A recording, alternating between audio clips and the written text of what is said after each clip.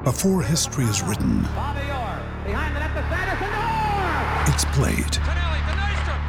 Before it's frozen in time, it's fought one shift at a time. Before it's etched in silver, it's carved in ice. What happens next will last forever. The Stanley Cup Final on ABC and ESPN Plus begins Saturday. Another day is here, and you're ready for it. What to wear? Check. Breakfast, lunch, and dinner? Check. Planning for what's next and how to save for it? That's where Bank of America can help. For your financial to-dos, Bank of America has experts ready to help get you closer to your goals. Get started at one of our local financial centers or 24/7 in our mobile banking app. Find a location near you at bankofamerica.com/talktous. What would you like the power to do?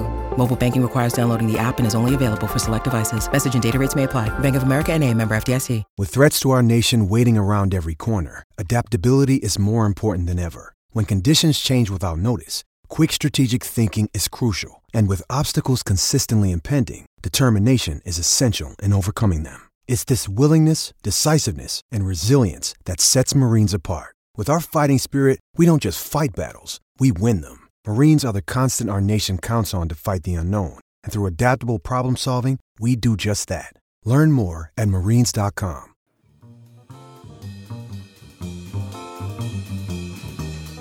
Do you have any cheese at all? No. A senseless waste of human life. Hello, everybody, and welcome to the Cheese Room podcast. I'm your host today, Brendan from Brazil Spurs. We have another one of our Special Americas pods, although none of us are actually American. We have with us, joining us from Boston Spurs, the Cheese Room's own Dave Bolton. Dave, how you doing, mate? How are you coping with the lockdown? Are we in lockdown? This is not. I thought I was just sitting at home enjoying tea and beer and all kinds of other stuff. Is there something going on? Have I missed it? Is Poch still in charge? Wishful thinking there, Dave. We know that you're Mourinho's number one fan. So we'll get on to them soon. This show, though, we will be actually learning more about one of our supporters clubs in San Francisco. We are delighted to be joined by Stefan Shirazi from San Francisco Spurs. Steph, welcome to the Cheese Room. Thank you for joining us. How are you getting on? Hello, mate. How are you? Yeah, probably about the same as everyone else, trying to contemplate where the end of anything is and making my way along the middle of it. How is San Francisco dealing with the outbreak? Obviously, you're in lockdown. Is the city badly affected? How are things going? So a couple of things. I live 30 minutes outside on the coast side, we call it out here. So I'm a little bit out of the city. But I have to say, when we've made treks in here and there to see how things are, it feels as though everyone is, behaving as well as you could possibly expect a major urban city to behave in terms of adhering to the suggestions from healthcare professionals. Well, it's good to hear. Dave, how about in Boston? I mean, has there been many cases? It's one of the most populous cities in the US. Guessing the lockdown's pretty rigid there? Yeah, we're similar to San Francisco.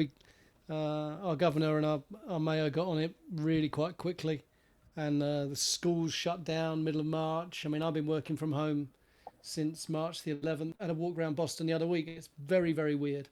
There's nobody on the streets, and we've done all right.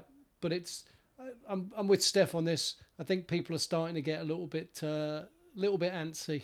So we haven't had the morons standing on the steps of state houses with guns and demanding haircuts and massages and whatever else they want. But there's an undercurrent of antsiness starting to come through. Steph, just to learn a bit more about yourself, tell us how long you supported Spurs and why did you start supporting Spurs? Yeah, so 1975 was my first appearance at White Hart Lane. My dad supported another club. My uncle Charlie was, and still is, a massive Spurs supporter. So we went to a night game with him against Leeds United.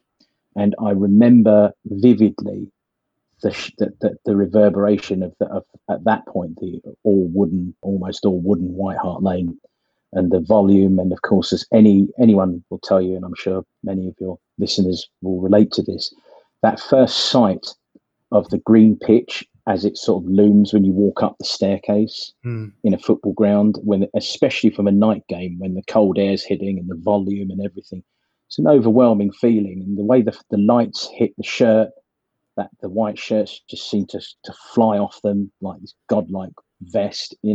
My team, I took them on. It wasn't handed down to me. Mm. So, and I started going by myself in 1980. My parents let me go by myself. Felt like I was 14, 15. I was quite young, and we'd go up and down the country, and there we go. What was not to love?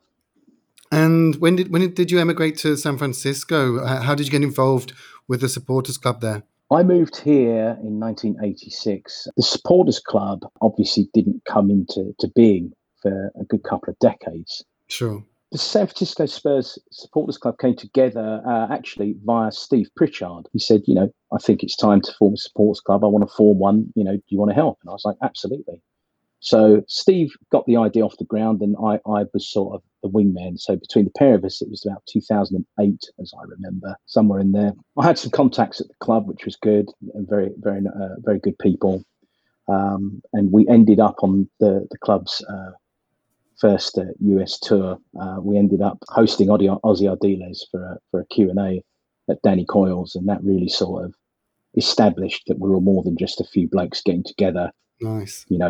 And having a grumble and a pint or whatever. It was really established as we got several hundred people showing up for that, and it was a really good event, and Aussie was magnificent. And since then, it's really grown, and currently we have the vast majority of our attendees and members are young Americans. That's quite David Bowie. And it's great. We've got some wonderful ladies part of the club now as well. Naomi is part of the board, if you will, part of helping to run things. It's really great to see this new generation that's come through and taken the club and into their hearts as well. So did it start off as sort of expats and then grew beyond the expat community to a more American community? Is that how it happened? Or there were always some Americans with us, but like everything, I mean, it was started by two expats, right? So that will tell you. But I'd have to say the proportion of expats to Americans has never been top heavy at all. Mm-hmm. There's always been more Americans. I think what really was really exciting was when you realized that there were 21, 22-year-olds, coming in like youngsters, if you will, who it was for them. If you mention, Steve Perryman to them, they'd sort of maybe know who he was. If they mentioned Phil Beale, they'd look at you and wonder if it was a new cocktail or something. You know what I mean? It's like they didn't know. They didn't have any historical relevance or to the club. So they were taking it on at face value, and they were enjoying the culture. So that was very exciting, and has been very exciting to see. Just going into you now, Dave. I mean, you've been part of the Cheese Room since the beginning, or since its inception. So our listeners should be familiar with you. But just if you don't mind, tell us a bit about Boston Spurs, about your involvement, when it was formed, how many people you get going to the games. Yeah, I mean, I just like to sort of shout out to the San Francisco Spurs because I was part of that for a year. And it was an awesome group when I was living in San Francisco. So made me very, very welcome. And it was, as Steph said, not top heavy with expats. And we've got a similar sort of thing going on with Boston Spurs. Mm-hmm. Boston Spurs have been around since 2006, and we've got something like 1,500 Facebook people, but we have about 250 paying members, and we get around 100 people for the big games. A little bit quieter for games like Bournemouth and things like that. Sorry, I just have to interrupt because I've remembered that there are a couple of people I must name check, Brendan. If I don't, it will be a disgrace. I have to point out that it's very important. Liam and JJ are titanic in terms of helping do the day-to-day stuff with our club, which is very important. Mm-hmm. And we also have in Harvey Willow a living witness to the double team, which I think is absolutely brilliant. So when you walk into SF Spurs, you have the youth of people like Conor Moakley, you're on one side, and you've got the wisdom of Harvey and his carry-on-esque vibe at the other side. Just remind us the name of the pub that you meet in, Steph. Yeah, we meet in Danny Coyle's, which is on Haight Street, at the lower end of Haight Street. And whose proprietor, Brian, is a wonderful host. And I have to say also a massive shout out to Kieran, who always opens up for the 4:30 games if we have the numbers to do it. He's there and never complains a bit. Wow, what a So legend! yeah, 4:30 a.m. games, and the barman, your bar people deserve massive credit for that. Awesome stuff. So, I miss them, Steph. I really miss those 4:30 in the morning games, mate. when I moved back over here and I had the luxury of a 7:30 in the morning game, I was like, this is, yeah. I mean, huge shout out to Danny Coyles for the 4:30 in the mornings. Yeah, we had Bill Daniel from Vancouver Spurs on last week, and he's similar because he's West Coast as well. So yeah, so he's got the 4:30 start, and again the pub there, very accommodating. They may not be serving breakfast, but they'll certainly open and they'll show the games. So it's great to see that the pubs doing that for our supporters clubs around the world. Dave, what's your Cleary's, which is a home of the Georgia Bulldogs college football team supporters, but we never run into them. And it's a bigger bar and it's better. It's better than Kinsale. The Globe was great, but it's we had to up sticks literally, and we'd already told, we'd had a lot of pushback about moving from the Kinsale where we'd been for 9 years.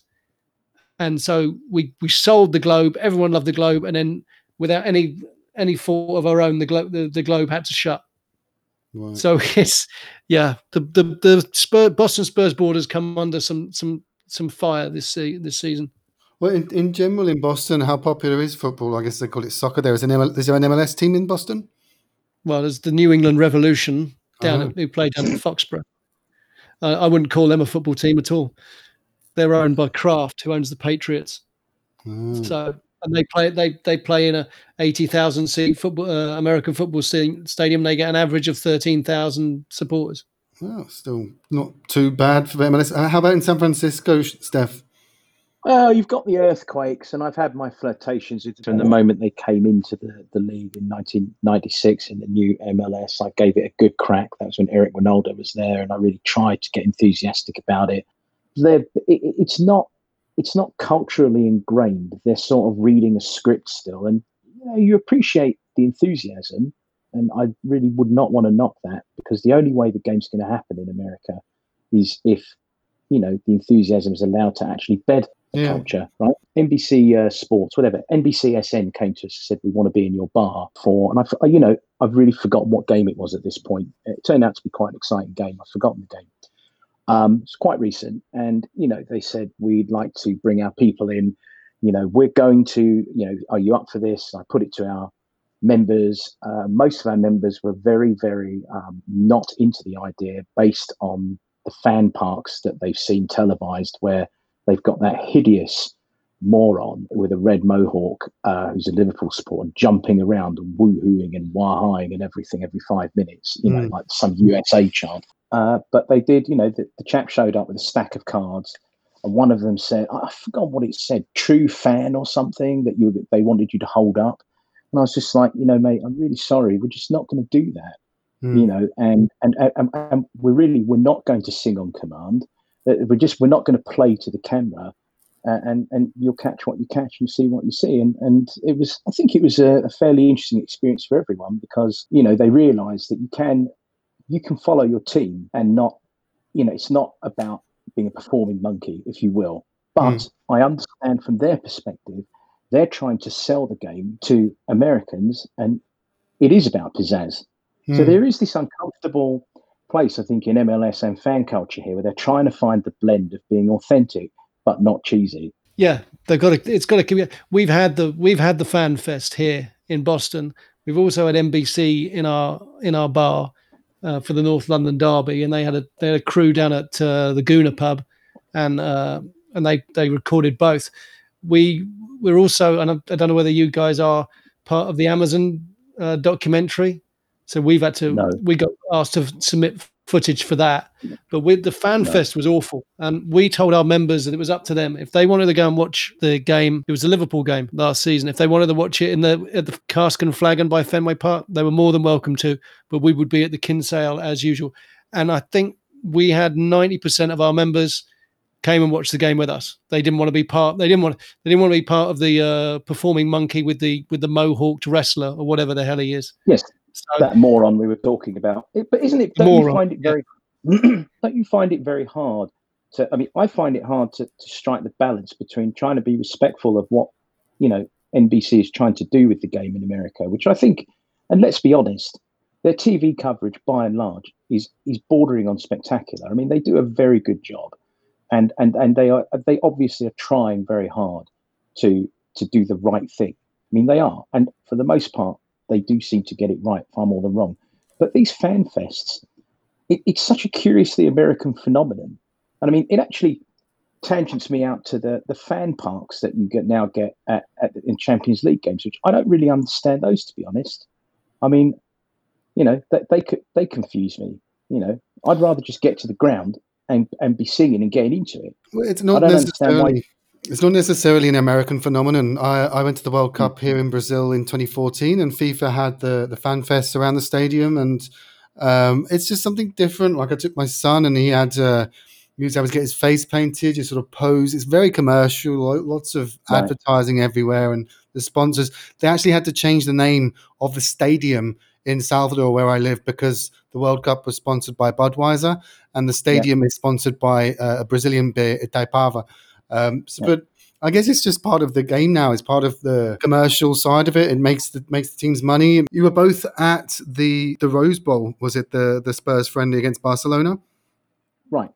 Yeah. Well, absolutely. And I mean, first of all, the last time I've been to the Rose Bowl for a football match was the World Cup final, 1994. So, and I didn't like it as a venue then. I have to be honest. For football, it's a weird venue because obviously there's no roof. And so, the sound sort of drifts out. It's fairly big, cavernous. It's California. You don't need a roof, mate. It's not Boston. We need roofs. Yeah, but you need a roof. You do need a roof, Dave, to really, in most football, you need a roof so singing can reverberate. But that being said, it wasn't. They're not going to sort it. They're not going to sort out the Rose Bowl just for you. But the second half of that game was pretty intense, and everyone got really loud. And it really did feel for a moment like it could have been, a major game at, the old main road or whatever else. But it really did it felt very real. It was very exciting. It was the best American experience I've had watching Spurs. I think it eclipsed the game in Seattle, which was probably the other one a few years earlier. Well, Poch's first game in charge up in Seattle. It eclipsed that. And that had been also a pretty good experience, I felt. Yeah, I mean, I'll agree with you. But Pasadena was probably the best Spurs experience I've done. And I've done Baltimore, I've done Orlando and New Jersey. And, of course, we did San Diego together as well. The US is a much more of a lucrative market now for Spurs. We do seem to be going there far more frequently than in the past, which is obviously good for you guys. In terms of your keeping in touch with the club, you mentioned that you go to at least sort of 4 or 5 games per year. Is that right? So I'm guessing you've been to the new stadium then, Steph? Yeah, I've been a bunch of times. It's actually turned out to be at least 6 a season. I'm quite fortunate to be able to do it. But yeah, I've been a bunch of times. Yeah. What's your thoughts on the stadium? I was fortunate enough to get a tour of it as it was being built. That was in the January before it opened, and it was breathtaking. When I first went to a game, it was breathtaking. Subsequent games I've been to, I've really enjoyed it. I enjoy the facilities. I think for a modern stadium, it is absolutely as close as you can possibly get to, creating the vibe of an old school ground. I have found myself missing the old White Hart Lane. I have to admit. I think I've really found myself missing it. A little more as the excitement of our shiny new toy has maybe become, sort of we've come to expect it or come to take it for granted. Having said that, again, every time I go in, at the beginning of a match day and I walk into the stands, I'm so appreciative of how steep those stands are to the pitch and the little details that were put in to try and preserve some character versus just becoming the high-tech stadium that it undoubtedly is. So, it's still exciting to see it when you walk down the street, I have to admit. But there's things I miss about the old stadium that you just can't have. But sort of like when the nostalgia has a way of presenting the past as being much better than maybe it was, right? Sure, yeah. So, yeah. So, Dave, how about yeah. you? Do you prefer the old stadium or the new one? Well, I've only been to the new stadium once, and that was for the Palace game, first game. Nice. So I miss White Hart Lane tremendously. I'm gutted that I wasn't there for the last game of the season or the last game there. So yeah, I mean, my experience was great, but I had a couple of beers, and I think the emotion of it overtook me. I didn't really appreciate at the time that I was there. Mm-hmm. It was just sort of it was too emotional for me. I was looking up to where I thought my dad would have sat and things like that. Wow. So I found the whole thing a bit overwhelming. I've still got a season ticket, but I won't go. Obviously, I won't be going this season. Yeah. So hopefully, I'm planning to be back in the UK at Christmas. So hopefully, I'll get to go then. But I miss White Hart Lane. Yeah, it's funny you mentioned that last game. I went to that last game at the Lane, and I actually doubled back into the Paxton Bogs, so as most people could leave, and so as I could go back into the stands and just stand and look at it.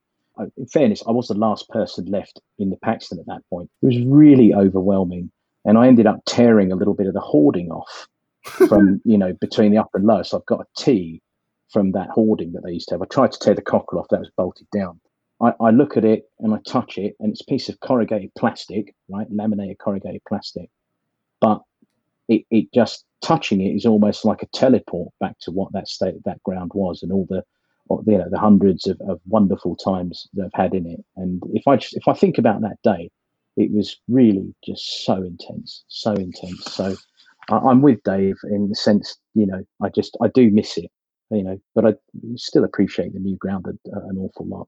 Yeah, well, we'll go on to recent events now, I guess, with this question. The news today was that there is the prospect that the season won't finish, that they will reluctantly call the season null and void, which I think most Spurs fans are actually find quite appealing. In terms of Champions League qualification, it's unclear how it will be decided, whether it would be from the previous season, which would mean Spurs will qualify, or if it's through the UEFA coefficient, where at the moment Tottenham are fifth in the UEFA coefficient for England, but City are top, and City, as we know, have been kicked out for 2 years. Steph, what's your thoughts on it? Obviously, we'd want the season to be null and void. Do you think we should restart the season? What's your thoughts? Am I happy that we could end up back in the Champions League? Of course, as a supporter of our fine club, I'm happy that we get another crack. Do I think it's fair? Absolutely not. I don't think we deserve to be in the tournament next season. Dave, what's your thoughts? Do we deserve to be in the Champions League? No, we don't. We didn't play well enough, and there are other teams that have been better than us. So, do I want to sneak in? Do I want to sneak in because we're relying on City to get banned from Europe? If we sneak into the Europa League next year, I'm all right with that. Yeah. Because I believe that European football is important for the club. Well, let's start to wrap up here. Steph, I mean, is there anything you want to add? What do I really hope for at the end of this? In some ridiculous parallel universe, that if we are going to see Joe Lewis sell our football club, that he does it fast, and that with that money, we spend it getting back the man who I believe should have been allowed to continue with the job he was doing. That would be a result. But that's utopia. Don't think it's going to happen. So, let's just get the club back and understand that the club will always survive and be with us far longer than any individual. Right? That's where I'm at. How are you, Dave? Any last thoughts? Any shout outs you want to make, Dave? I mean, my shout outs are just to my Boston Spurs boys. I miss you. We had a virtual watch party the other week when we watched Spurs Arsenal from 2015, and that was great. But it's not the same thing. It's supporting through a laptop on Zoom is not the same as sitting in a pub and shouting at the TV. Well, Steph, before we go, can you let us know how our listeners can learn more about San Francisco Spurs, how they can get involved in the supporters club? Maybe they're in the city for a holiday and want to meet up with Spurs fans if there's a game on, when games start again. So just let us know how they can get in touch with the club through social media, etc. Yeah, we have a Facebook page, SF Spurs. That's always the best way to find us. Send us a message there and we will let you know. Alternately, you can look up Danny Coyles on your social media of choice. They will list the games, and you will find us there. Liam, JJ, myself, Naomi, we're always around and very friendly to answer questions and bring you into the fold as well, or just hopefully show our hospitality. So those would be the two chief ways. And I know that obviously the official Spurs Supporters Club has contact information for us as well, so you can always go through their portal and find us that way. Perfect. And Dave, how about Boston Spurs? How do our listeners get more involved? We got a Facebook page. You can find us. We're always at. Well, we will be back at Cleary's eventually, but Facebook's probably the best way. It's a closed group, so you have to ask one of the admins to let you in if you want to join.